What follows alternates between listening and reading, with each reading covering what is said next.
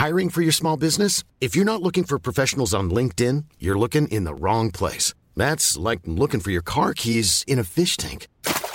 LinkedIn helps you hire professionals you can't find anywhere else, even those who aren't actively searching for a new job but might be open to the perfect role. In a given month, over 70% of LinkedIn users don't even visit other leading job sites. So start looking in the right place. With LinkedIn, you can hire professionals like a professional. Post your free job on linkedin.com/people today. The following program is presented by the Nerdy Show Podcast Network. Geeky programming for all nerds across the multiverse. All Nerdy Show programming is made possible by a comic shop, Orlando's #1 comic shop and nerd destination. Nerdapalooza, the world's largest nerd music festival, and with generous support of listeners like you. For more Nerdy Show podcasts, community forums, and to learn how you can support this and other fine Nerdy Show programming, visit nerdyshow.com.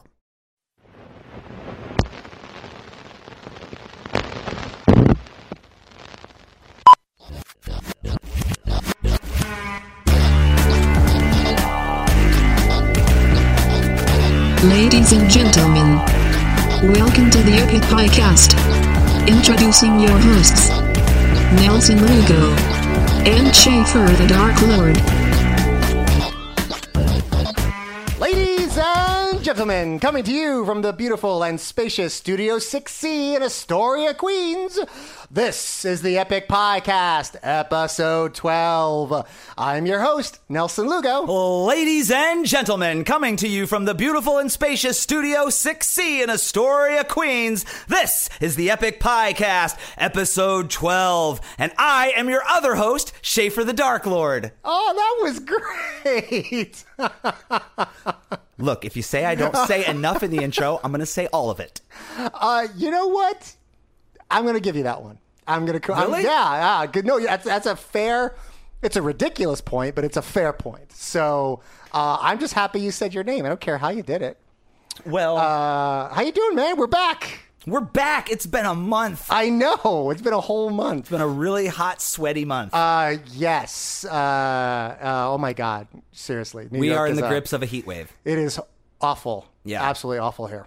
This year, I spent the best money I've ever spent in a brand new air conditioner. In previous years, I have purchased used air conditioners from friends that they were getting rid of them, and it barely cooled my, just my bedroom. My whole apartment is hot as fuck, but it just for cooling my bedroom. And they never really worked. They gave me really expensive electric bills. They were very loud. Oh my.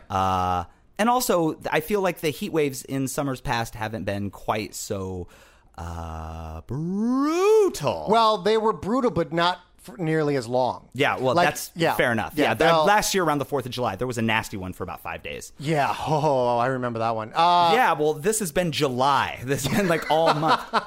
And I've got a brand new air conditioner in my bedroom, and damn, it's like when you wake up in there, it's like, being in a hotel. It's so cold. Yeah, it's lovely.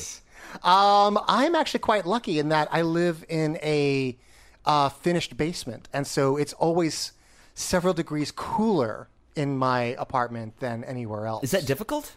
What do you mean? Because you don't speak Finnish. Wow. Wow.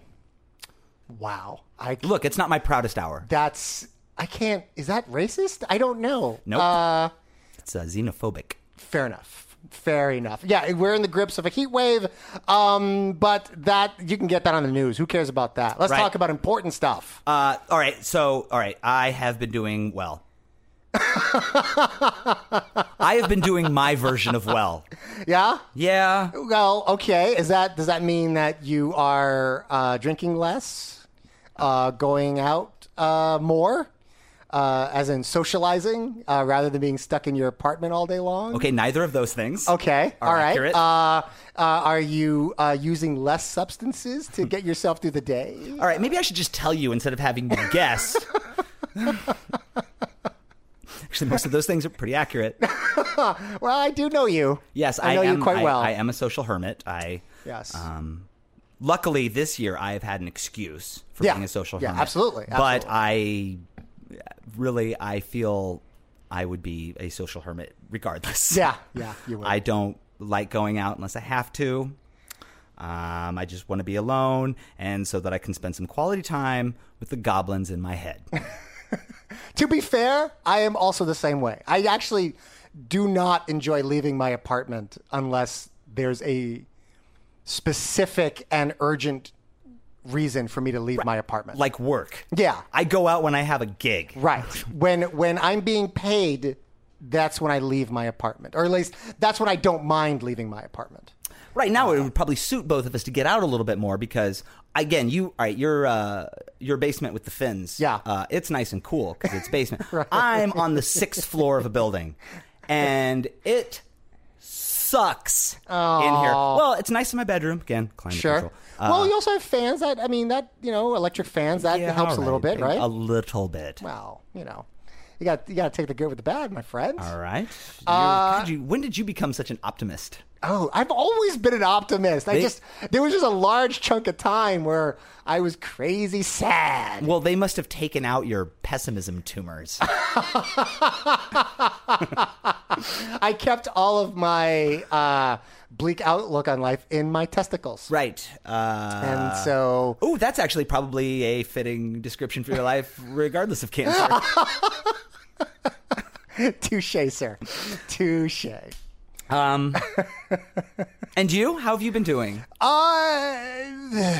That was qualified. Well, you know what? It's been a pretty crazy summer.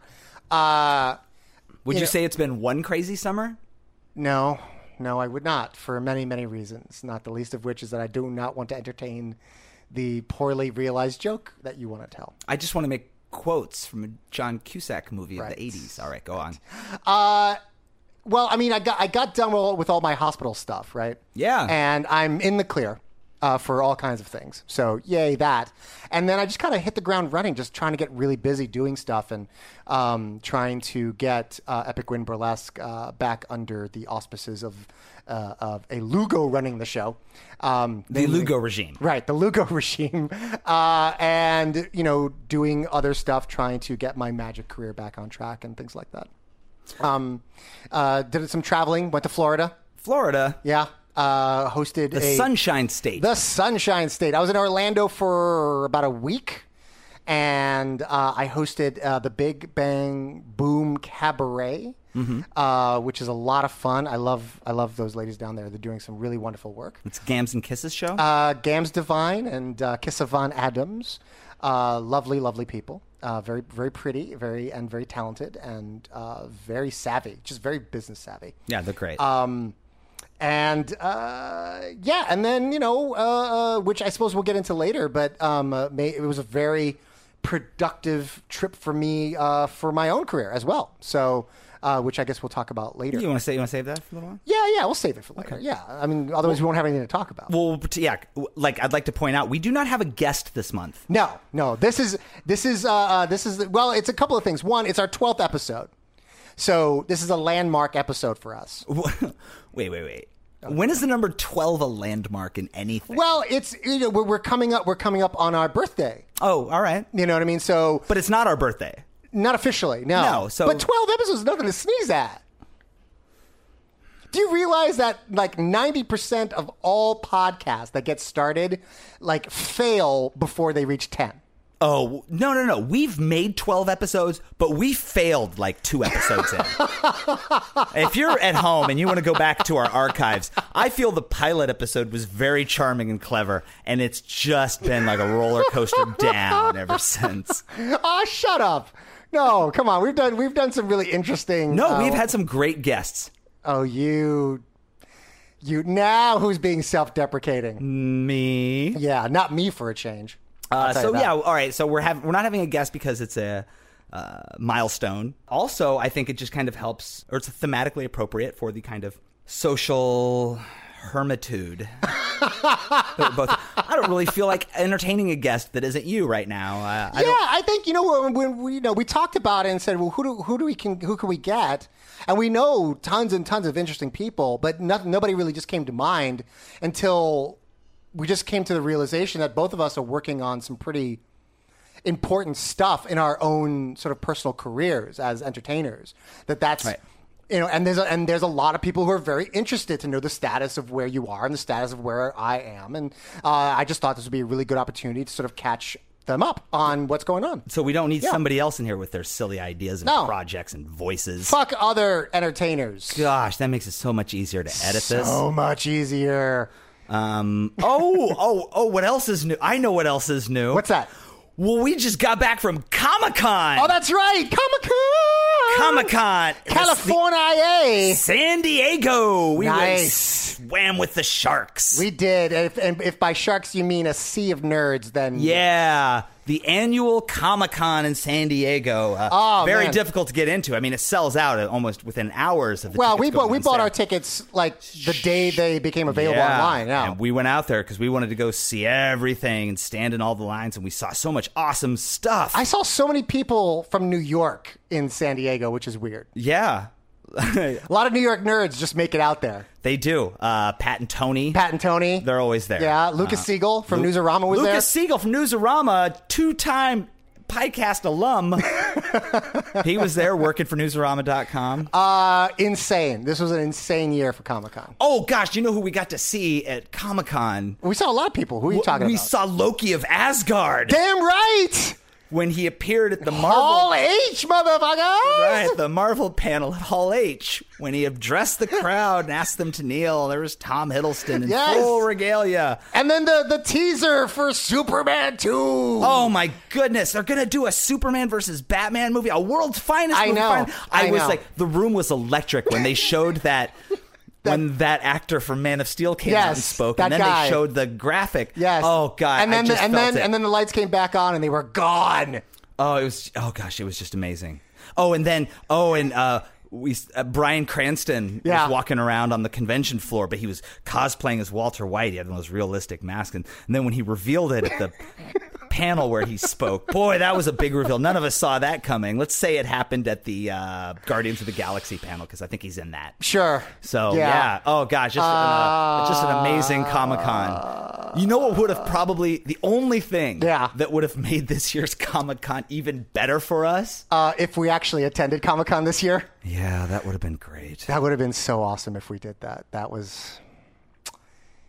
It's a rough week. I wanted to go this year so bad. It's a rough week every year. Yeah. Because then it's just... Everybody's posting Why don't we go? Endlessly. Seriously, why don't we actually go? Why is that... Well, first of all, you're not actually a con person. You don't even go to New York Comic-Con. I don't know why that is either. Oh, no, yes, I do. Because it's full of people. And crowds. I don't like crowds of people. Look, I like crowds of people. I don't go to parades. Right. I don't like big parties. Right. I don't like big shows, even if it's a band I really like. I don't like going to stadium shows, and I don't like going to conventions. I only like big crowds of people in one situation. Where I have to be standing at least 6 feet higher than everybody else, and they all have to be facing my direction. Then I love crowds. Oh, they're just like heroin. Oh, they're so intoxicating. Their love and their enthusiasm and their screams. Wonderful. Candy. Other than that, if I have to... I feel the same way, but I'm not as strict about it as you are. Like, I go to New York Comic Con. Right. And the crowds unnerve me. But I tolerate it because it's New York Comic Con. You know what I mean? But other than that... I don't voluntarily put myself in massive crowds. Sure. I just don't. I don't go to parades for the same reason. I don't go to concert shows for the same reason. Ever since I've lived in New York, people always ask me, hey, have you ever been to the Macy's Day Parade on Thanksgiving? Yeah. And I always say, they show that on television, right? Yeah, I've gone to every major parade once. And then never again. No, God, no. Just so I can say I did it. You ever gone to Times Square on New Year's Eve? Once. Really? Once. And never again. Oh my! I feel like I'm gonna have a seizure just thinking about being. I just can't do it. Like I'm too much of a, I guess, a prima donna. You know what I mean? Like, I want to be able to sit down and I want to be able to go to the bathroom without having it be an ordeal. You know what I mean? Like, sure. and I don't like being pushed and jostled and have to respect other people's space. I would love to go to Comic-Con, but I don't really want to fly across the country to stand in line for 18 hours. Well, it's a bit more than that, but... What do you mean? Well, it's you don't stand in line for 18 hours. That's why you stand in line constantly. You spend all of your time standing in line to get into panels. Yeah. To get to signings. Yeah. To even get see booths. It's like a sure. I don't do well with. Maybe that's it. Maybe it's you just don't like waiting. Okay. I hate waiting, and I hate waiting in line. Oh. I guess I don't mind waiting if it's something that is very important to me. And I guess that's why I'll do it for New York Comic Con, but I won't do it anywhere else, basically. But yeah, Sandy, it's like I really, again, it's like doing those New York things for me. Like I want to go to San Diego Comic Con at least once, yeah, so I can say I did it. Yeah, I did too. Let's go next year. Yeah, let's totally do it. Let's go next year. Now, if we decide to do it next year, we're not even going to be able to do it because why not? Oh, because there's now it's because it sells out so fast. There's a lottery to get tickets. Oh, no, there isn't. I was talking to Lamaya last night, and she was talking about how Tony and Pat barely got. We have ins. We have industry ins. How do we have ins? Lucas Siegel for one. I don't think he can get us tickets to Comic-Con. Well, if anyone, he can bring us back some sweet swag. That's true. If he wants to be on this podcast, I don't think he can get us tickets to Comic-Con though. I think if anyone knew a way to get tickets, it would be him. Yeah, look. I think you're overestimating how strong of connections we have. Well, the thing is, you won't even attempt to utilize them as a resource. I say, let's try. The worst that can happen is that you can't do it, and we're no worse off if we never say anything at all. Fine. All right, next year, our plan. All right, San Diego Comic-Con. All right. Done. Awesome. Do you want to talk about comic books? Because I want to talk about comic books a little bit. Sure. So what have you been reading? All right, I don't want to talk about stuff we've already talked about because I think we've talked about them to death. Oh my God, have you heard about Lock and Key? Shut up. It's so good. It's a story of this family that experiences. All right, I'm going to stop you there. I have been reading. I don't know if this is actually in print because I don't go to comic book shops anymore because I get everything digitally. But there's a title called Batman 66. Right. It is a comic book series that is written. It's about Batman, but it's the Batman universe from the television show. Yes, it's the Adam West Batman. The first issue came out last week. The first issue? Yeah. Oh, I'm reading issue 3 right now. Oh, then I was wrong. They're weekly. It's a weekly title. Wow. And it's been optimized for digital reading. Oh, okay. Which means it's animated in a really wonderfully kooky kind of way. Oh, like a motion comic, one of those. A little bit. I mean, not as sophisticated as a motion comic, but it'll every time you touch the screen to turn the page, normally what happens is it'll just go to another panel. But what this does, it'll actually populate thought balloons or onomatopoeias or new art on the page you're already looking at, and it's fracking wonderful. Really? Yeah. I'm really enjoying it. But then again, I'm a sucker for the Adam West TV show. Right. I still I don't even have a lot of nostalgia attached to the Adam West television show. I have extraordinary nostalgia for that TV show. I'll watch it every now and then when it's, on the hub at 2 a.m, but that's only because I'm too high to turn the channel. And because I'm hoping it's a Riddler episode. Well, I mean, I think this is actually a really wonderful gateway comic book for, people who don't read comic books. Because everybody fucking knows the Adam West TV show. Everybody. Even if you don't read comic books, you've seen the Adam West TV show at some point in your childhood. And this harkens back. It has all the same characters. It has the same, Chief O'Hara and the same guy who played the commissioner. And they're illustrated like the cast. Yeah, exactly. And the dialogue is exactly the same. It's that sort of over-the-top, old chum kind of stuff. It's actually quite wonderful. I'm having a lot of fun. Is Robin an idiot? Yeah, yeah. Because Robin was an idiot on the television show. Yeah, he's still kind of an idiot in this one as well. And it's just, and Julie Newmar, the Julie Newmar Catwoman is in it. Oh, nice. And the Frank Gorshin Riddler is in it. Good. And Frank Gorshin Riddler, Emmy-nominated performance. Yeah, absolutely. Absolutely. For Batman. Yeah. For playing the Riddler on that show. He was nominated for an Emmy. He didn't win, but... No, but... He was nominated. Look, that's still... I'm giving him the kudos. I'm agreeing with you. Do you think they're going to switch among Catwomen. Look, I want to see them switch among Catwomen. The Eartha Kitt? I don't want to see the other Riddler because no, the guy from Addams Family. Oh, right. The guy played Gomez Addams. He was Riddler for a while, and that was a travesty. It was a travesty. But I would love to see some Eartha Kitt. I don't know. Right now it's Julie Newmar, but it's so good. It doesn't really matter. I'm never going to read it. It's a shame. You know what? If it's actually in print, it's probably not nearly as fun. But because it's animated in a kooky kind of way on the digital thing, you're having an interactive experience while you read it. Yes. All right. What else? The new Batman Superman. The first issue came out this month. I still haven't picked that up. You told me that you got it. And it was I liked good. it. Huh. I liked it a lot. It's still only the first issue, so it's still too early to tell. Right. But I like the dynamic that they're creating. It's still this antagonistic, Batman doesn't like Superman, and Clark Kent doesn't like Bruce Wayne kind of thing. Do you think that there's so many Batman books in the DC universe now? So many. And for the most part, it's weird because they all kind of take place in the same universe. All the various Batman books reference the death of Damian Wayne and acknowledge it in some way. Yeah. Does this Batman Superman book take place in that universe? Or did they mention the death of Damian in the first issue, I guess is what I'm getting at.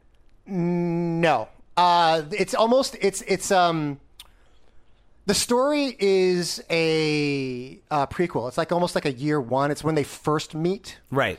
But there is a time travel element to it. Wait, I'm going to stop you right there. Yeah, it's not I was going to read this thing and now I'm not. Why? Because time travel is my very least favorite storytelling device. It's from what I've gathered, and I hope that wasn't a big ass spoiler, but we get to see a very young Bruce Wayne and a very young Clark Kent, which is what we're already seeing in the New 52. Yes, and we get to see them meet for the first time, and how each of them figures out who the other one is, and but it's written in such a way that's almost it's past tense, so it's like it's already happened, so it's almost from a point of view of someone in the future. I see. Yeah. Huh. So I might read it. I've never been a big Superman fan, but I did used to read years and years and years and years ago. I did love the World's Finest books because Batman. Yeah. I don't like Clark on his own, but I like him and his relationship with Bruce in the various ways that's been told. Well, I was a big fan of the Batman Superman titles before the New 52. I know because I have your comic book collection here, yes, which I alphabetized and ordered chronologically. So I know that you love Batman and Superman. Yes, and so I kind of missed it, and they're bringing it back, and so I'm excited about the idea. So far, so good. I mean, I'll pick up issue 2. Again, it's a little too early to tell, but I like the first issue a lot. All right, I'll check it out. It looked beautiful. I flipped through it. It looked like, I don't know who the artist is, but it looked like the same artist who did the Ozymandias books from the Watchmen. From the Before Watchmen series. It looked beautiful. And what else? Lastly, but not leastly, and you're probably going to groan about this. Oh, great. Superman Unchained. Is that That's the Scott new Snyder? Yes. That's Scott Snyder's Superman book. It's the new Superman book. It's up to issue 2. I like Superman. I don't read Superman very often, and I haven't read Superman for a long time. But I don't have a problem with Superman as most people do. Most people out and out just hate Superman, and they say all the same stuff. He's too goody goody. Yeah, I just don't. I never understood the arguments, but I don't read Superman not because I don't like the character, only because I just think it's really hard to write for Superman, and the stories end up feeling really flat most of the time. Sure. But this new Superman Unchained, quite good. Now, let me ask you, since there are, again, a number of Superman books Sure. in the DC universe right now, in the rest of the books, is he chained to something? Not that I'm aware of. It'd be a pretty boring book. They're up to 20-some issues of some of these series. If it was 20 issues of just Superman chained to a wall going, boy, wish I could break free of these chains. I would totally go out there and do some good. Wow. How is this unchained? Why is it unchained? What does that mean? I don't know. I think it's just another kind of because I don't think just having the title Superman doesn't sell books anymore. In much the same way, like, you can't have just a Spider-Man book. It has to be like The Amazing Spider-Man or, It was always The Amazing Spider-Man. No, I know, but you can't have, like, Marvel just doesn't like, it can't just be Thor. It has to be like The Mighty Thor. It's just another title. It's Superman Unchained. It's like Batman Forever. Oh, God. Shut up. So I'm reading some pretty cool stuff. I'm reading this really awesome title called Charismagic. I guess it's a play on charismatic. Your belabored sighs are like food for my trolling soul. It just sounds like something that a hack rapper would use as like a title of a song. Ooh. And then I think you'd be like, oh my God, look at your magnificent wordplay. Charismagic. Whoa. Yeah, I'm not a fan of the title, but the book is actually quite good, and I'm just now reading them. It's about this stage magician who actually has an actual magic power, and it's a significant thing that in this world where real magic exists, basically. Oh, nice. Yeah. So that's right up your alley. Yeah. Well, I am a fan of magic because I'm a magician. I haven't really been reading too much new stuff. The 5th trade of Lock and Key came out. It's great. I've talked about Lock and Key for 2 episodes. If you still listen to this podcast and you haven't started reading it yet, come on! It's the best book being written right now. It's so good. Do you want to talk about the thing that you purchased on the internet? Oh, yeah. I found this company that makes these replicas of props from various fantasy properties, and they actually make these die-cast replicas of the various keys in Lock and Key. I'm so jealous. Lock and Key is a world in which this family moves into this house it's got magic surrounding it, and there are all these keys scattered about throughout the house, and they all have various powers, and all the keys are really amazing looking. So there's this company that makes a number of the keys, and you got a head key. I did. I purchased a head key. And not for me. I purchased it for BB Hart. Yes. Who's also a big fan of Lock and Key. I'm very jealous. I want to own those keys, but I have no logical, practical reason for owning them. I want all of them. And I just want them. They don't make the gender key. That was... Well, yet. Yet. So I've been reading that, and it's still excellent. A lot of great stuff has been, well, I don't know about great, but exciting stuff has been happening in Walking Dead. I'm not reading that, so catch me up a little bit. Well, there's been this ongoing story where there's these two factions in conflict, and one of them is Rick's group, who is like teamed up with a group called the Hilltop, and another group led by a man named Ezekiel, who is this mystic with a pet tiger. Oh, dear. And so, at some point you're like, all right, Walking Dead, you are totally running out of ideas. And they're going up against a group called the Saviors, led by a man named Negan. And he is one of the best villains ever written. Really? Yeah. Now, when this whole conflict first started, it felt very much like they were just retreading old territory. Very much felt like the governor story from years ago in the prison. And governor leads Woodbury, and there's this conflict, and blah, blah, blah, blah, blah. And the governor was a sadist. Way more in the comics than he was on the TV show. But sure. the TV show governor was pretty terrible, too. It's a TV show. Negan in the books is horrifying. Oh, my. And so they've been like building this up for a while. And it has felt a little boring or not a little boring, but it's felt a little tired and frustrating because it feels very much like the pacing has felt a lot like the Woodbury governor conflict. And it seems like they're just kind of doing the same thing over and over. There were some announcements that came out. I'm going to assume they were made at Comic-Con or ahead of Comic-Con. I don't know because I was too busy hanging out with my air conditioner, jealous. And apparently they're amping up for a full-on war between these two factions. It's going to take place over 12 issues.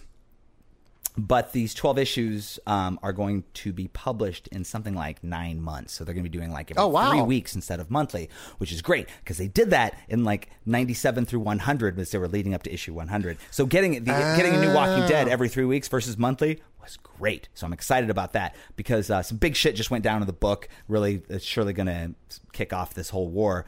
And I'm actually excited to see how this plays out. And I just hope I'm not like just reading the same thing I've already read before. Right. So, but it's still, I am very excited about The Walking Dead right now. One of these days, I'm going to have to jump back on the horse and just get those trades, because I think I got up to like seven or eight. You made it to 7 or 8 of the trades? Yeah. Yeah. There are 18 now. Yeah. I haven't read for a while. Okay. But yeah, maybe one of these days, maybe I'll do it digitally. That way, I don't have to take any more shelf space up in my finite room of my apartment. Another thing that I've been excited about in comics is our pal Lucas Siegel posted a link today. An interview with Grant Morrison, Batman Inc. talking about the final issue of Batman Inc., which is coming. Batman Inc. number 13 will be the final issue of that series, and which once upon a time was about how the Batman brand has spread to other countries around the world. Right. And in fact, that was what the story was in the original 52, or I'm sorry, in the original continuity, pre-52. But ever since the new 52 started, it's really it was just about Damian. Yeah. That's the book where Damian died. He died number 9 or number 8. And so it's really been this whole like kind of global, this conspiracy that Talia has been launching to get back at Bruce. The last issue, Bruce confronted Damian's killer, and it was really brutal. It was great. And Grant Morrison said in this article that, again, Lucas posted that number 13 is coming. It's going to be incredibly bleak, and it's probably going to piss people off. And upon reading those words, I got twice as excited as I already had been. I don't like it when they cater to me. I don't like it when movies cater to me and give me what they think that I want, or when books go the easy route. Like, I would have been more satisfied at the end of The Dark Knight Rises if Bruce had actually died instead of faking his death so he could go live happily ever after in Spain with Catwoman. Yeah. I like it when stuff ends bad. That's why The Empire Strikes Back is the best movie of all time, because the bad guys win. So, and it's just hopelessness. They failed. Everybody is screwed. So I'm really looking forward to the end of Batman Inc. Well, I've enjoyed everything that Grant Morrison has ever done. So, you've read. I mean, there's no way you could possibly have consumed everything. Well, I mean, but I've consumed quite a bit of Grant Morrison stuff over the years, and he has never let me down. So, I'm going to trust that he knows what he's doing, and I don't necessarily need a happy ending either, considering that for the next. In the Batman book, he's basically on an angry tirade for the next half year at least. Oh, no. In the Batman book, they've gone back in time. They're retelling his origins. No, I'm talking about Batman and Robin. The title Batman and Robin, which is now Batman and Red Wing and Batman and Red Hood and Batman and Catwoman. Oh, that book's great. I know. That's still, by the way, Batman and Robin or Batman and whoever his sidekick this month is still the best Batman book. It is. Hands down. In fact, I'm just going to go ahead and send a shout out to Rachel Gluckstern over at DC Comics. You're doing great work editing those Batman books, especially Batman and Robin. Rachel, what? No way she listens to this, but no, there's no way. But maybe it'll get back to her. Maybe someone listens to it that does know her. Oh, and maybe she'll grace us with her presence one day. Maybe one can dream. Yeah. One can dream. But yeah, I mean, other than that, I watched a bunch of movies. Went to Florida. Now I'm here talking with you. I've been trying to play video games. I haven't had time because I've been very busy. But I've been I'm still chipping away at The Last of Us. I did play through that new chapter for the Walking Dead Telltale's game. Oh, I played that 400 too. Days. I played that too. It was so good. I don't know about that. I liked it. It had so much potential. If it had been if it had just been kind of one story, it'd have been fine. But it felt like 5 stories that all ended before I knew who I was even dealing with. And I get it. They're setting up for chapter 2 or for season 2 of that game. I didn't mind it. I actually liked the smaller bite-size chunks of it. I felt the thing that worked so well in the main game was that they really had time to develop the characters, and you really developed relationships with these characters. I couldn't even tell you the name of a single character in 400 days, and I played it in one sitting. Couldn't tell you a single one of them. Vince might have been the prisoner. You know what? I enjoyed it. I mean, I also can't tell you their names, but I mean, I enjoyed it too. I don't mind it. I actually had a good time playing it, and it was very suspenseful and very, choices were mad fucking difficult. Oh yeah, choices were very difficult. I'll give you that. And there was some really like very tense moments where split timing reaction was required. And let me ask you a question. Yeah.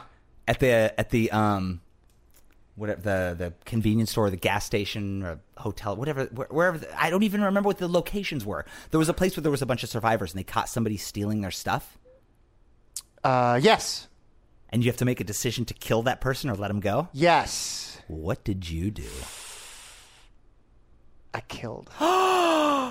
Dude. And then we booked it. I let him go. I'm going to play it again, and I'm going to make all the opposite choices this time. Dude, not killing in cold blood. That's the last part of our humanity. I was more afraid of what they would do to me as a result. Oh, I love that too. Like the character that you play is the last one to pick, and everybody, it's like a split vote. Yeah, that was. And everybody kind of blamed that character for the horrible shit that happened after like shit got stolen, or like when they let that one guy go, basically. You know that there was a reference to the original game. Oh yeah, in that scene. Yeah. Okay. Yeah. I saw Despicable Me 2. You saw Despicable Me 2? Yeah. How was it? Adorable. I love Despicable Me. I love that movie so much. And I was really excited for a sequel, and it delivered. It was really wonderful. I liked it a lot. It was very touching and a very sweet story, and funny, just funny as hell. Yeah? Yeah. Liked it a lot, actually. Nice. Very, very pleased with that movie. Go out and watch it. I just haven't been to the movies in forever. Yeah. Because, again, I've been so busy. Oh, here's one thing I've been doing. I'm going to talk about a thing I can't talk about. What? I have been watching a television series on Netflix. Oh, which one? Well, that's the thing.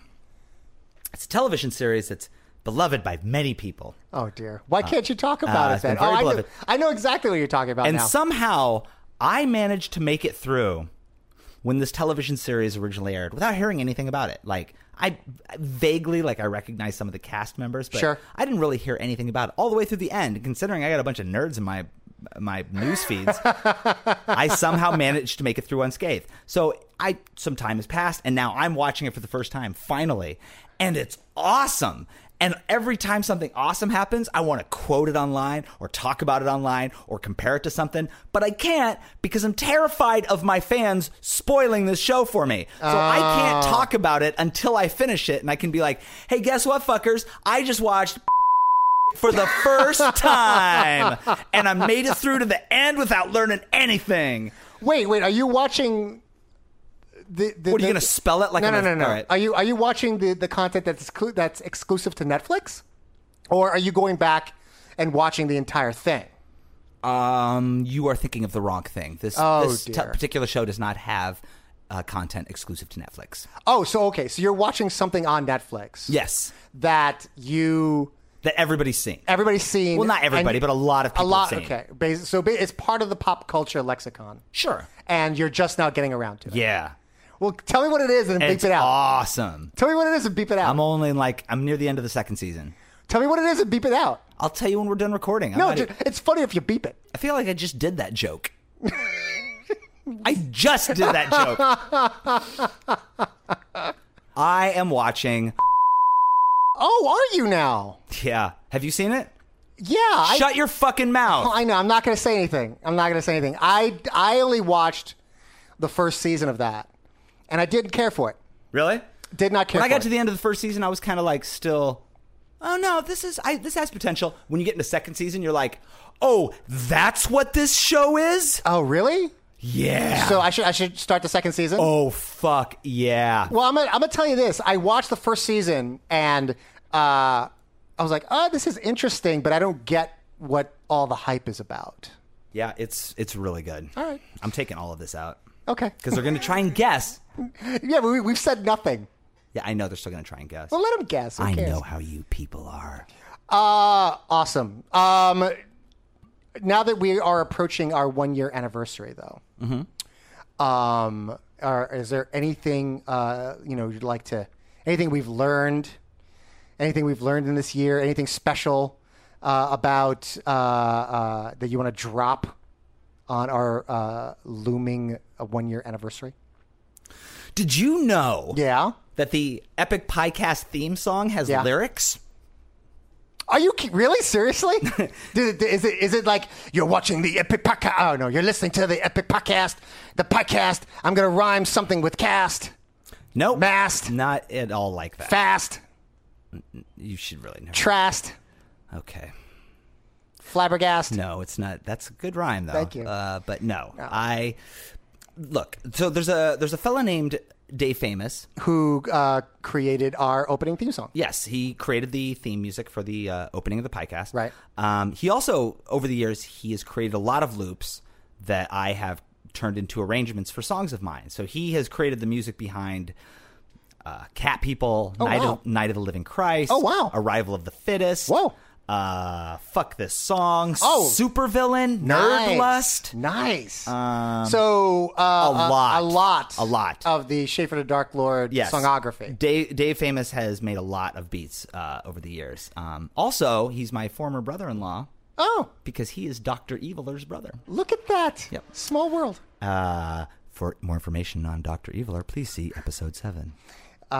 So he gave me this beat when he was giving me beats like years ago. He'd give me the beat that became the Epic Piecast theme, and I was going to write a song to it, and I just never could. Like I came up with a hook and I came up with a chorus that I really, really liked and a concept for it, but I couldn't ever write the verses, and I just had a hard time. And I tried a bunch, and I ended up just abandoning the project and forgot about it. And we were putting together our first episode. Yeah. We needed some music for the beginning, and I was like, I remember, I'll use that, but I'll just make it start at the chorus because that's my favorite part. I remember the very specific conversation we had about it.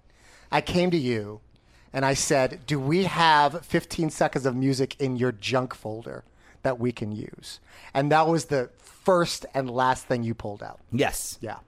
Yeah, that was it. I was like, I've always wanted to use this for something because I like it. Yeah. I couldn't ever make it work. Right. Are we going to hear the lyrics to this eventually? I could play it for you now. Yeah.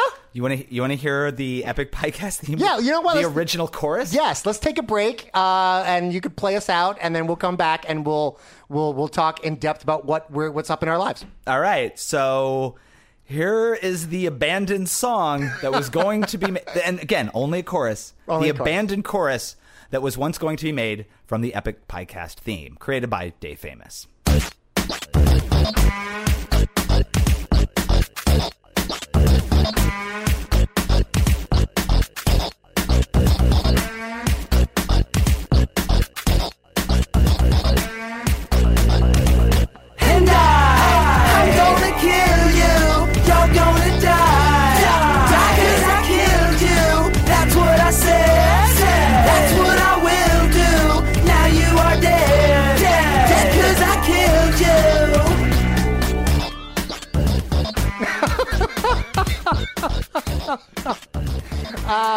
And the title of that song was going to be I Am Going to Kill You. Of course. Yeah. I had a hook. I had no verses. I didn't really want to write a 3-minute song about how I'm going to kill you.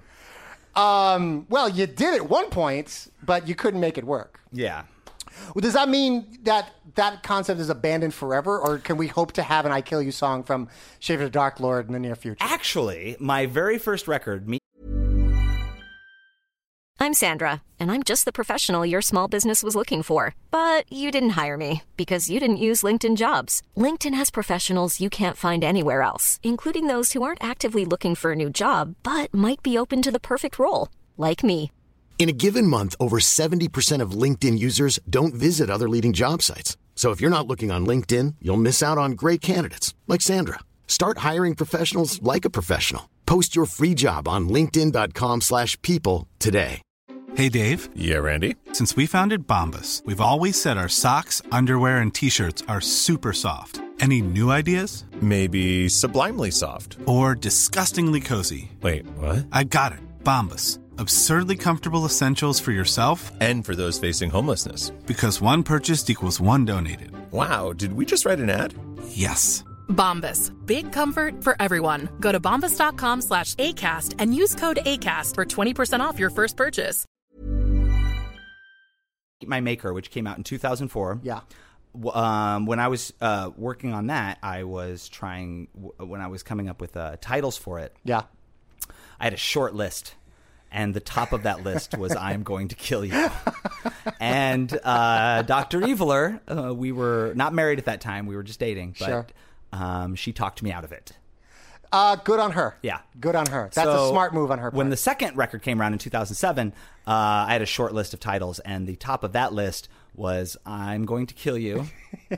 But then I came up with Mark of the Beast, and I was like, I'm so clever. And then I just that also good change as well. Thanks. Yeah. Then I just kind of abandoned the whole "I'm going to kill you" idea. And then years after that, it was probably like 2009, 2010. Sure. It might have even been like 2011 when I finally got that beat from Dave, and I was like, all right, I'm finally doing this. I'm going to kill you. If I'm not going to make it an album title, I'm going to make a song. Sure. And I couldn't even make the song. I couldn't even finish making the song. So that's as close as I ever got to it. I feel it's probably abandoned at this point. Okay, so it's a dead idea that will probably just never see the light of day at this point. All right.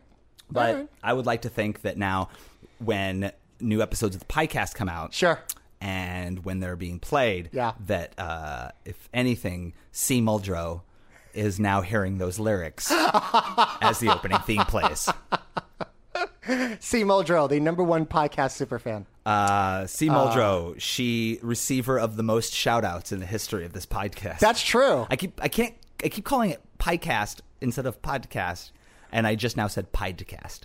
I forgive you. All right, thanks. I forgive you.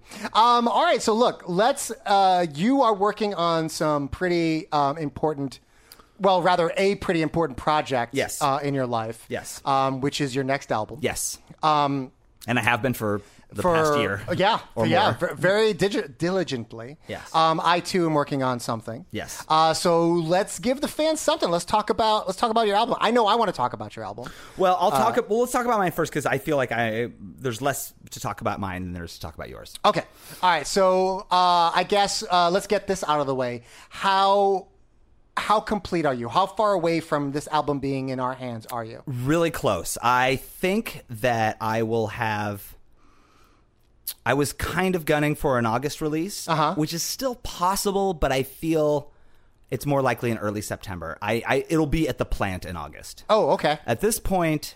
oh, wow. So it'll be like printed in August. It'll be out of my hands in August. Wow. So and then I will play video games and watch television again. Right. And do things that don't involve me just sitting at my computer with headphones on. The writing is done. The songs, there are 13 songs on the album. Oh, okay. That's good to know. They are all written, recorded, edited, and bounced down to individual instrument stems. They are all 13 of those songs are in the can. They are just now ready to be sent to the person who's going to mix it. And you don't have a mixer yet.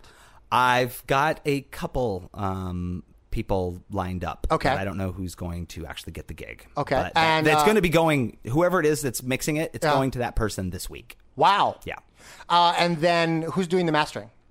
It'll be mastered again by my friend James Cruz at Zeitgeist Sound Studios in Long Island City, New York. And he did your last album. Yes, he mastered the last album too. He's a professional masterer, and he has a couple of Latin Grammys.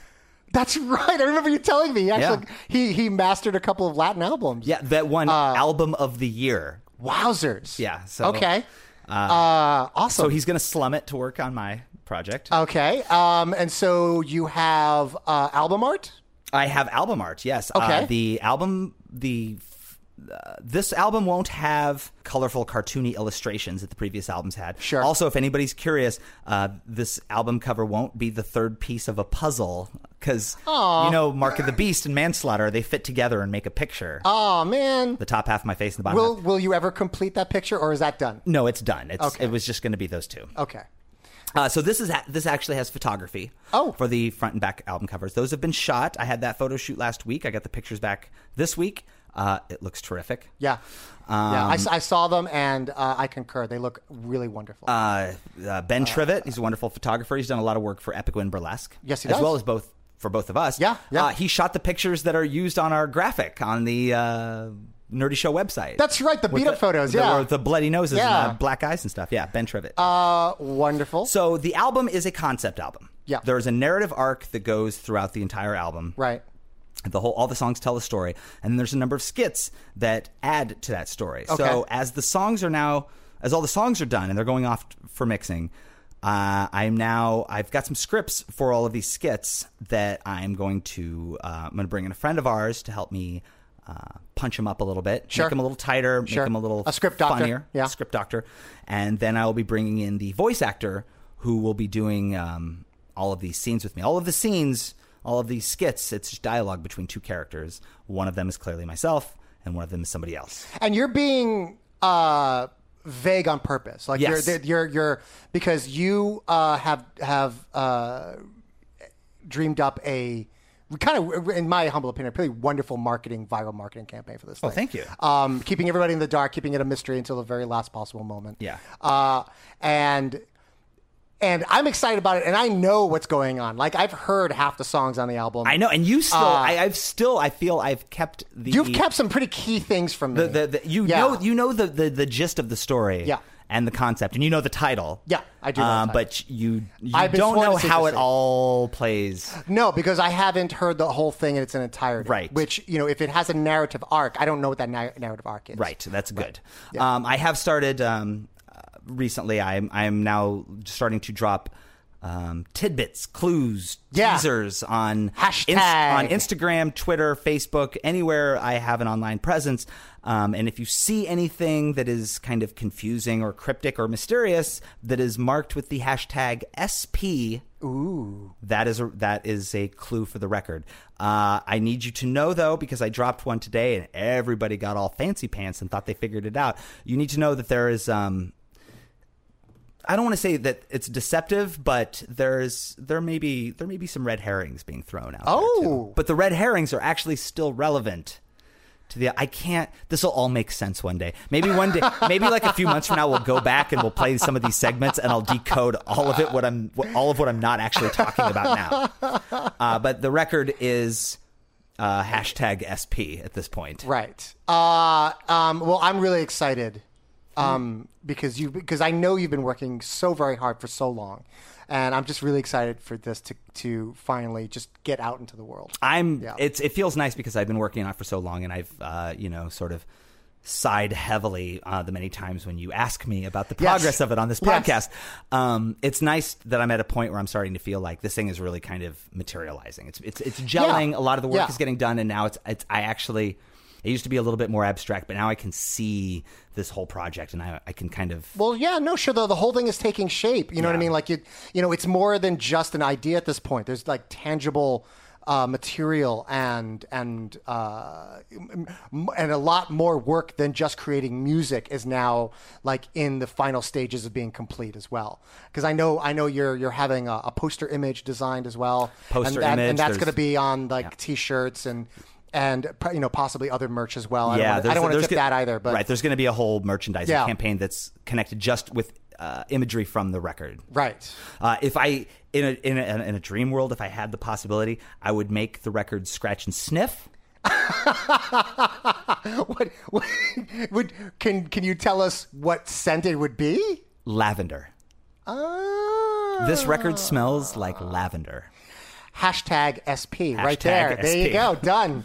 A little viral marketing on a podcast. That's pretty cool. That'll make sense someday.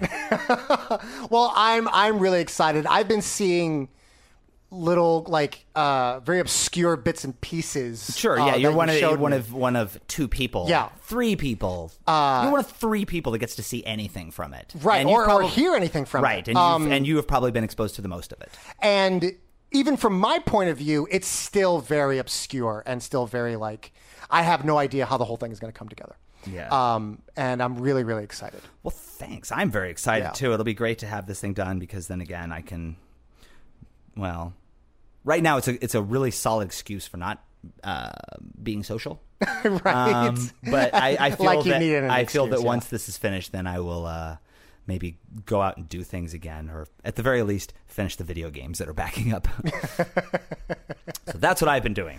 Now, awesome. I originally, when I used to co-produce Epic Win Burlesque with you. You stepped down. I stepped down. And when I stepped down, it was kind of, and this was last year. Yeah. But I stepped down because I needed to put more time into working on my art and making songs and working on a new record.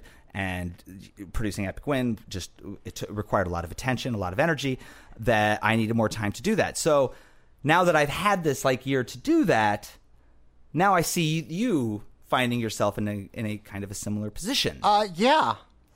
Where you have had this experience where maybe you had an epiphany while in the hospital. Yeah. But you realized Big that time. you've put all of this energy and everything that you had into running Epic Win Burlesque and keeping it going, that your own craft, which is magic, right, had been sorely neglected. So let's talk about that. What has happened? What has changed for you? What are you doing? Well, it was exactly that. You mentioned it. In the time that I spent in the hospital, in the 4 months of hospital that I had to endure, it forced me to really live my life presently, whereas I was always living my life 3 months ahead. And in those 3 months, it was always Epic Win shows or something having to do with New York City burlesque. And I love performing in New York City burlesque. I love Epic Win burlesque. But somewhere along the line, I forgot that I was a professional magician, which is weird because I was performing magic in all of these shows. Right. But I'm in much the same way that there are, long form comedians or long form improv artists, I'm a long form magician. I'm a stage magician. And I've been focusing on just doing chunks for so long, I had forgotten what it's like to do a whole show. And which is what I was doing prior to burlesque, essentially.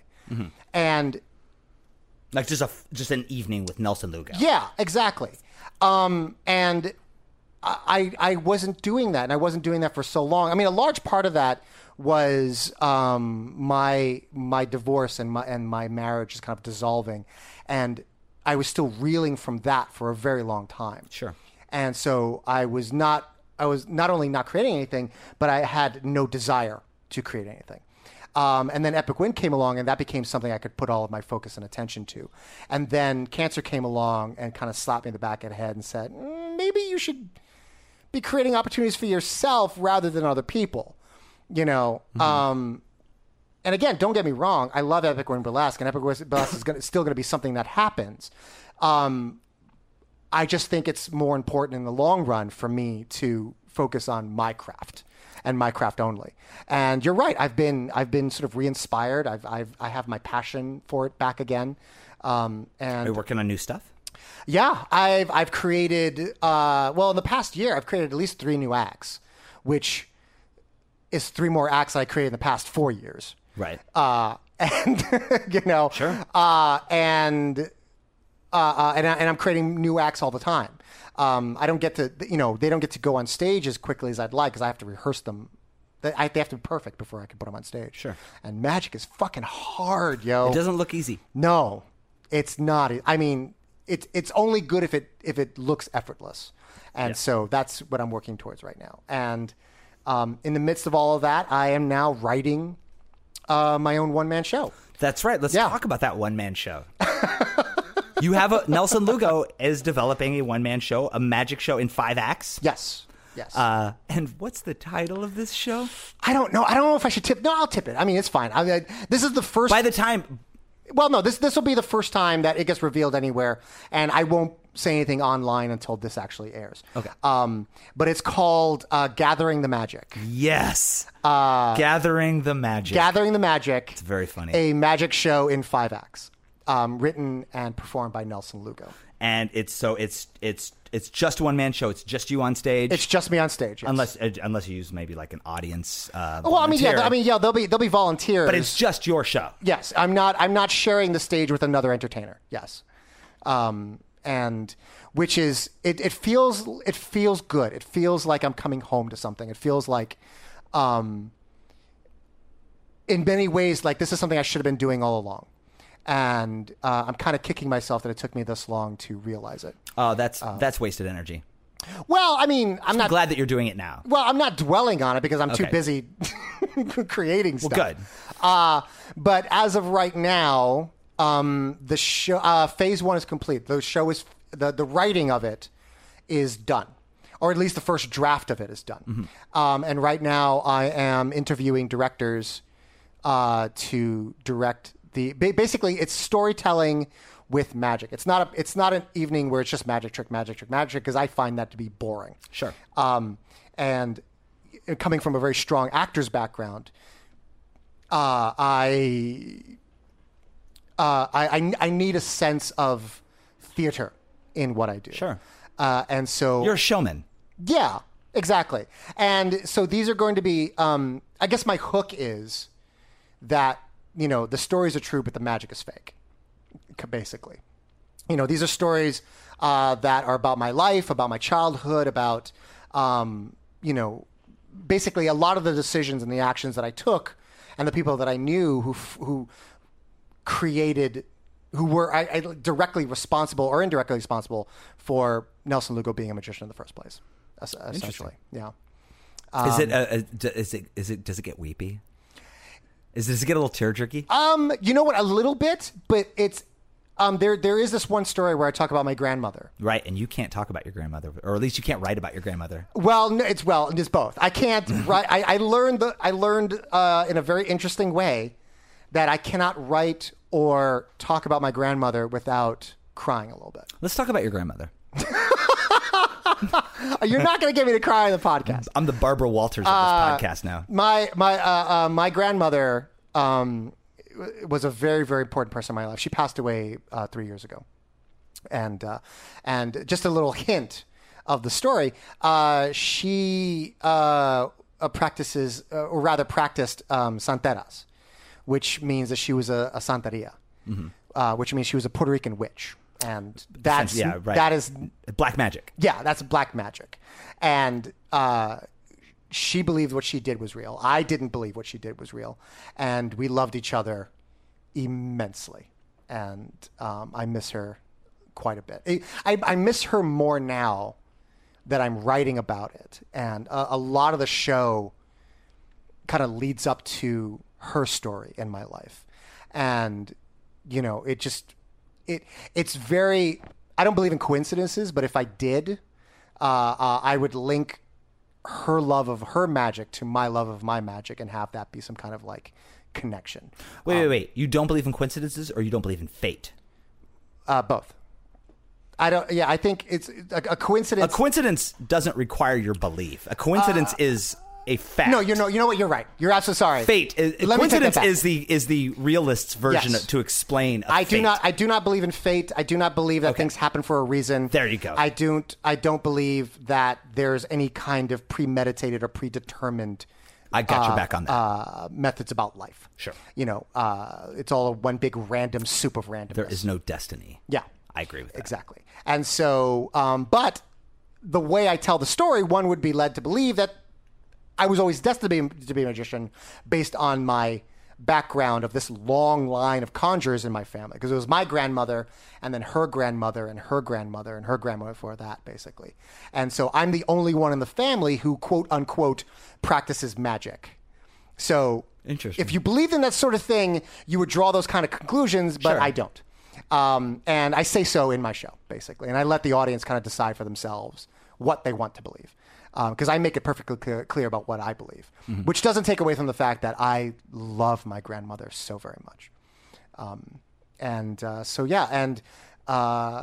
really, really excited. I phase one of this whole thing is complete in my mind. You need a director. I need a director. I need a director / dramaturge, someone who can collaborate with me and, polish these stories, hone them, get them to a point where it's, sharper and clearer, and I'm actually saying what I want to convey rather than the ramblings of my brain on paper, basically. But yeah, I'm pretty excited. Wow, that's very exciting. I'm excited to see it. Yeah, and it's all new magic. All of it? All of it. There's nothing in this show that I've done for the past 4 years. Wow. Essentially. Damn. Yeah. I'm even more excited now. Well, no. I figured there'd be a couple things in there that that's not true. My Silk to Egg routine. Love it. Is in it. And that's actually the only reason why it's in it is because you keep telling me how much you fucking love it. Oh, it's my favorite. That's my favorite act of yours. So that is the only piece of magic that's in it that's from prior to this show. Which is why, in Florida was such a productive time for me because I managed to convince a venue director to book my show sight unseen. How did that happen? Were you hosting a burlesque show at that? No, not at all. I went to, while I was down in Florida, I saw a bunch of shows. And one of the shows I saw was at a venue called The Venue. Clever title. And a beautiful space. I was so heartened to see such a beautiful space in Orlando. Brand new facility, great stage, great lights, the whole thing. And there's a woman named Blue Star. I know her. Yeah. And she runs a burlesque show there. She also has a dance troupe. And now I know the venue too. I've been there. Yeah, I've seen a show there. Yeah, exactly. And so she owns a venue. She runs the burlesque show. She runs her dance troupe. Like she is a woman of many hats and many talents. Sure. And I saw her dance piece there called Hammers and Lambs or Lambs and Hammers. I forget which. And it was beautiful. It's modern dance, so a lot of it goes over my head because I'm just not informed about it. Sure. But it was very beautiful, and I was very entertained. And after the show, a friend of mine, Sean, our mutual friend, Sean, he's the one who took me, and he knows her. And so I got an introduction, and we started talking. They're like, oh, what do you do, Nelson? Well, I'm here from New York. I'm hosting this show. I'm a magician. You're a magician? That's awesome. Really? Well, I have a one-man show, and I'm looking for a venue. Hey, would you like to do it in October? Sure. Now you have a deadline to finish creating the show. Right. At that point, you still weren't done with it, I'm assuming. Oh, no, not at all. I had put the fire under you, so. Well, I had originally planned, and it may still be my original plan. I gave myself a deadline of January to get it on stage in New York, which may actually still happen. Getting a deadline in October, whew, man, that put all kinds of fear in me, and I finished writing that show lickety split. Good. So the show, for as far as I know, is done writing. The director or dramaturg may feel differently, but as far as I'm concerned, I'm done writing it. Sure. So now I'm rehearsing the magic and workshopping it in other shows and stuff, and just to get like audience reaction, because I'm not going to know if it's going to work or not unless I get in front of an audience. And there's one trick that I do that it's almost impossible for me to rehearse it without an audience. So that was nerve-wracking to do it like that new in front of an audience and still have it be spectacular, basically. But so far everything's working, and great. I'm having a great time.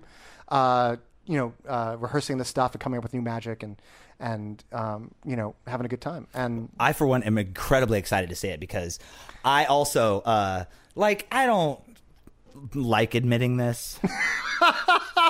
I know what you're gonna say. I'm a fan of your work. That is not the first time you have said that to me. I know. In that exact phrasing and exact words. I know. Even the same body gestures. Yeah, too. same body shrugs. I love seeing you do magic because you're great at it, and because it's just something that like I can't even fathom doing. Right. And so every time when you do one of these burlesque shows and you do a magic trick in it, it's always exciting to see you do one. But I'm excited to see you do a whole show. Yeah, me too. Me too. I want to get back to doing what I love, and that's what I love doing. And that's exciting. Yeah. It'll be especially exciting because it'll be like, oh, you aren't just excited because you can execute this one trick. Right. It's a whole passion project. It's your whole show. Yeah, and I'm really excited. And it's interesting because I originally wrote this show to be, all of the stories were going to be very raw and very vulnerable and a bit darker. Mm-hmm. Because I had come, and maybe we'll talk about this one day, but not today. But I had come out of a very dark place in my life, and so all of that's kind of still fresh in my mind, and it's stuff that I don't talk about in public. Sure. Because you were around for it. Sure. But there's parts of that time that I don't talk about and have never talked about, and I feel a need to talk about it now, and I purposely left it out because I started writing these stories, and these stories are they're fun, they're adorable, they're still real and they're still funny, but there isn't really an edge to them because I don't write that way. And to stick some of the sadder stuff in seemed inappropriate for now. So there will come a time where I actually write a sadder or darker show that has magic in it, but this is not the time. How long is this whole show in running time? Or what is your ideal? My plan is an hour. Right now, I have a solid 45 minutes, which I think is a good length for a magic show. I think anything over an hour, and that's too much. Yeah. So I have 45 minutes of material with maybe like 10 minutes of interaction with the audience. So I think ultimately it's going to be like a 50-minute show. Okay. Essentially, when it's all said and done. There are 5 stories, and I believe 7 pieces of magic in it. And the magic is... The stories do not punctuate the magic, and the magic don't illustrate the stories. At least not obviously. They do to me, but I'm never going to reveal that to the audience. If you're smart enough to pick up on the clues... Oh, I'm going to pay attention. Then all the power to you. But this show, first and foremost, is written to be entertaining. Mm-hmm. And it's written for the most common denominator. I'm writing this as a very commercial, very pleasing... You want to be able to play to a range of audiences. Absolutely. Because my plan is to tour. My plan is to get booked on like a club circuit or a venue circuit or some kind of like college tour or maybe even cruise ships. You know what I mean?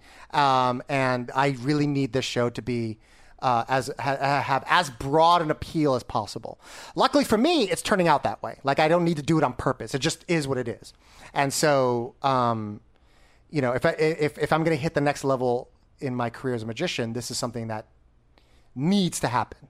I don't have a choice in the matter. Mm-hmm. It's either that or play New York burlesque shows for the next 20 years, which is fine. I've made a living doing that. Is it fine? It is. Well, it is. I mean, burlesque has been very good to me. Sure. I'm really not saying you don't have to dismiss how good burlesque has been to you, but really just working in burlesque shows for the next 20 years, I don't think would actually be fine for you. You know what? If it wasn't for the cancer, I probably would be doing that. And I would be okay with that because I made a good living. I had a good life, or rather I have a good life in it. I'm regarded. I'm well regarded. Because of the cancer, I need more. Yeah. And this is the next step for that, essentially. And so I'm going to get it filmed professionally. I'm going to get it filmed in high definition. I'm going to then use that footage because in order to get a booking agent, they need, 45 minutes of uninterrupted footage of your show or act. And so this is going to be the show that's going to propel me to the next level, essentially. Mm-hmm. And getting booked in Florida is not bad. Yeah, that's a damn good step. And it's a showbiz culture. Absolutely, absolutely theme park showbiz culture. So yeah, I would love nothing more than to travel to, great cities all across this country and do the show. Maybe even take it to Edinburgh. And have that feather in my cap. I'm sure our legions of fans of the podcast in their various cities around the globe. 13 of them, I think we determined at this point. They would probably love to see it too. I hope so. I really do. I do think it's interesting that we've both decided to really not only just throw ourselves into our art again, but to throw ourselves into our art, and both ended up creating something that is very personal and very real and dark and narrative, but still consumable to an audience. We've both kind of gone a very similar route with that. I think, I'm not surprised by that. What would be awesome? What's that? Is then if someday, when this record's done, I'm going to do... when I do an album release, I'm not going to do it in a music venue like I have with previous records. I'm going to do it in a theater, and I'm going to do the whole album beginning to end, and I'm going to get all the guests to show up and appear on the songs, and the voice actor to show up, and we're going to actually act out this whole story of the thing. I'm so happy you're talking about this because I wanted to ask you about this, and I didn't know if this was part of the secret stuff. I am beyond thrilled and excited that you're actually going to not just have a concert for your album, but you're going to have a staged theatrical experience. Oh, yeah. I'm going to have to do a similar thing. I have to get a director. There's going to be lighting cues. I am so fucking happy. I'm doing this album like a play. Yeah. Basically, when I do it live. It's my Tommy. Or The Wall or whatever. It's just a shittier Tommy or Wall. But it's still... Stop. Look, The Wall...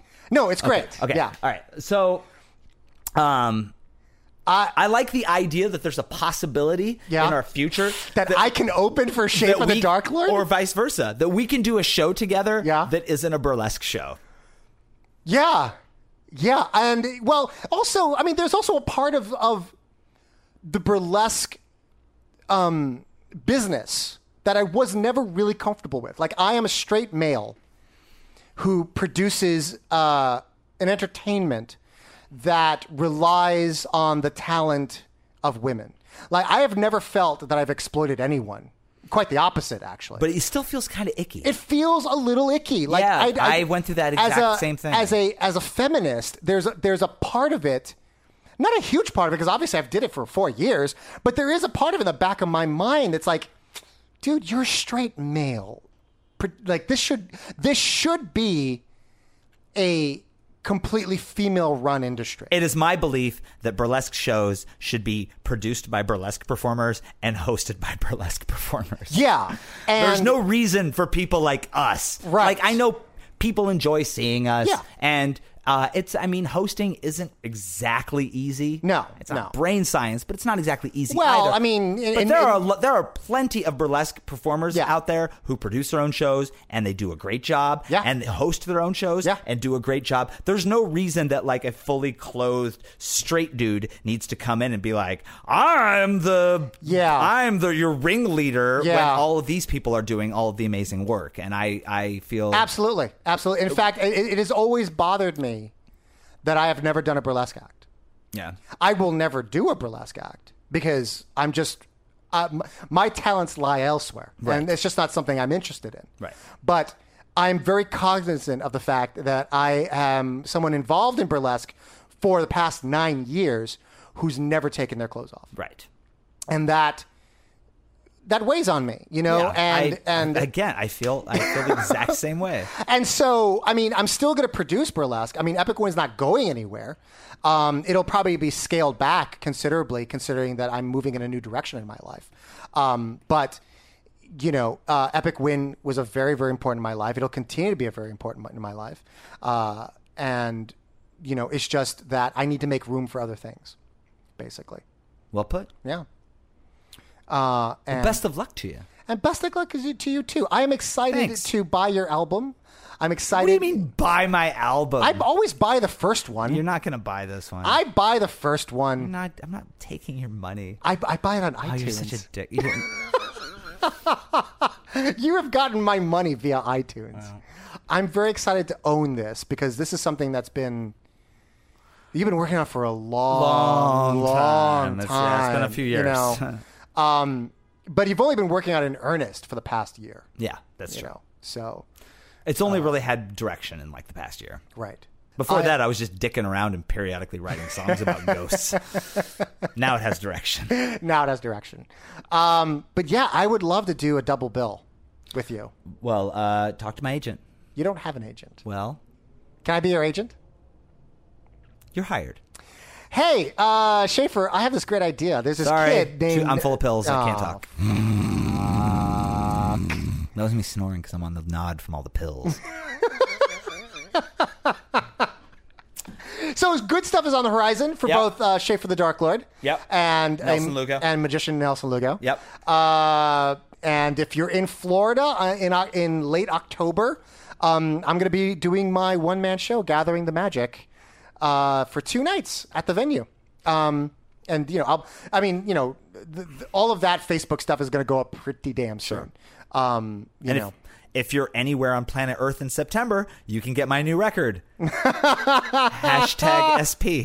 until the title's revealed. Right. And then probably in a city near you shortly after that, hopefully. Yeah, hopefully. I'll do some traveling when the record comes out. Nice.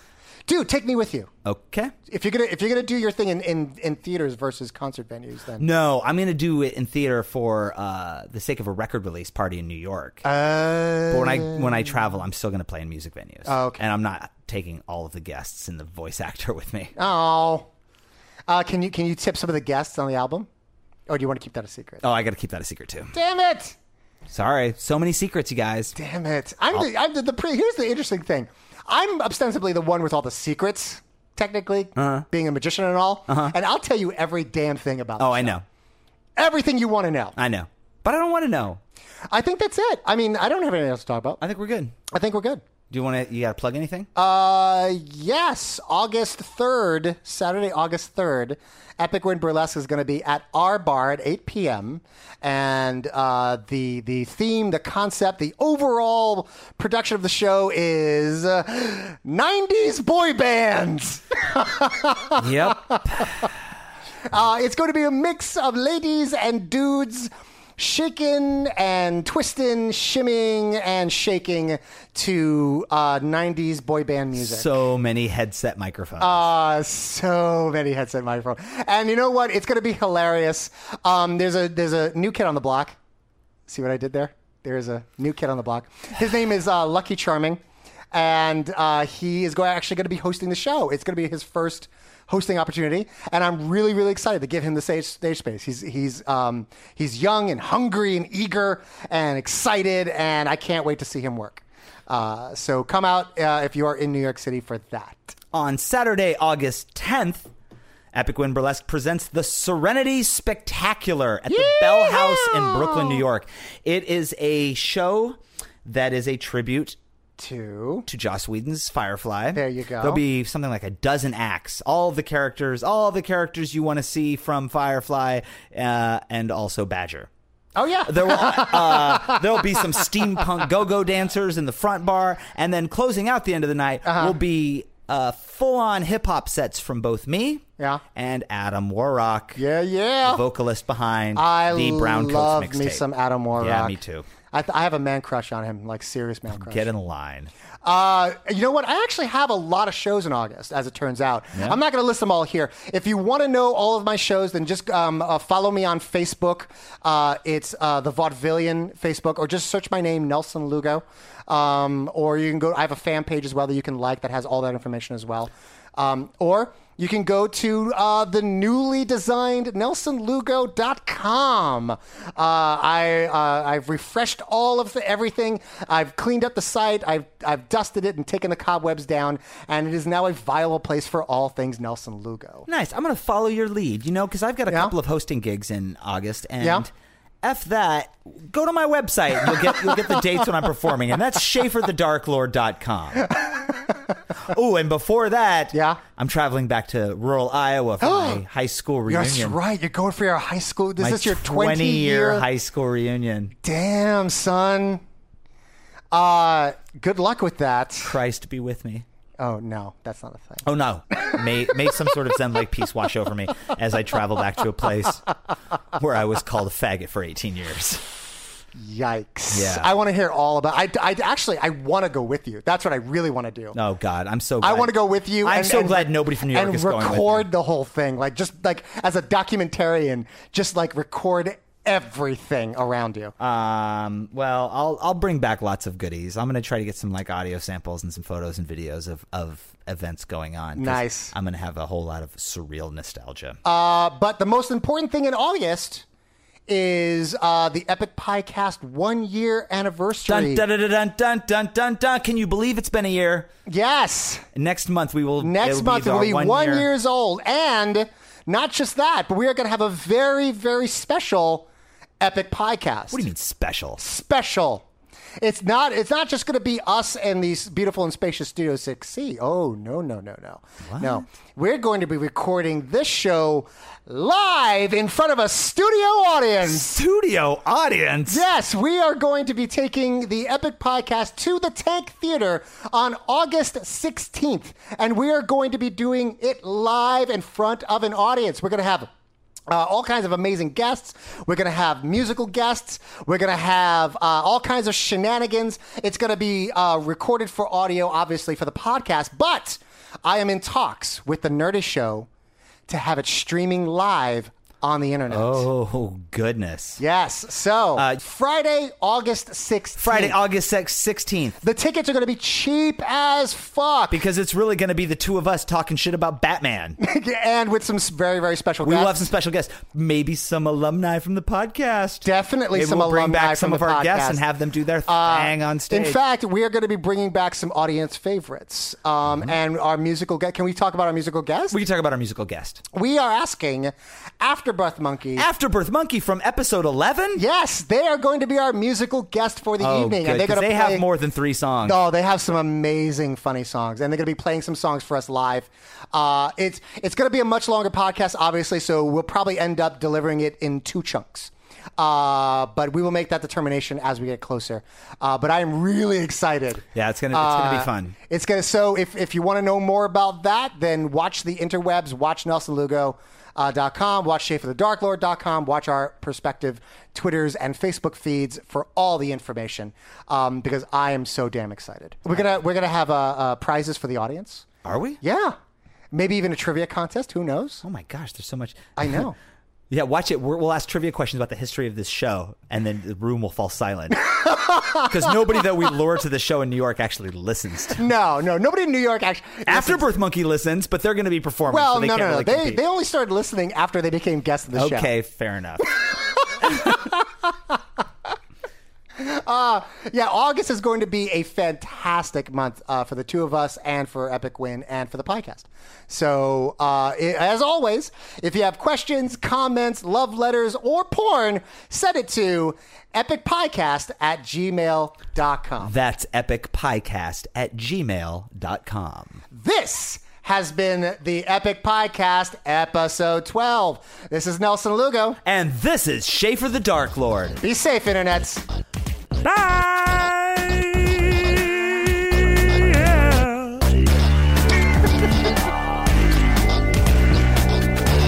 The Epic Piecast is brought to you by Nerdy Show. All programming on the Nerdy Show network is listener supported. If you've enjoyed what you've heard, you can show your support by telling a friend or going to nerdyshow.com and clicking the support button. Even a small contribution gets you cool nerdy perks and allows you to take part in our monthly support drive contests. For more episodes of the Epic Piecasts, videos, contests, and other nerdy programming, visit nerdyshow.com. Subscribe to all our latest episodes via the iTunes Store. And remember to follow us on Facebook, Tumblr, and Twitter @Nerdy Show to keep up to date on the latest Nerdy Show news.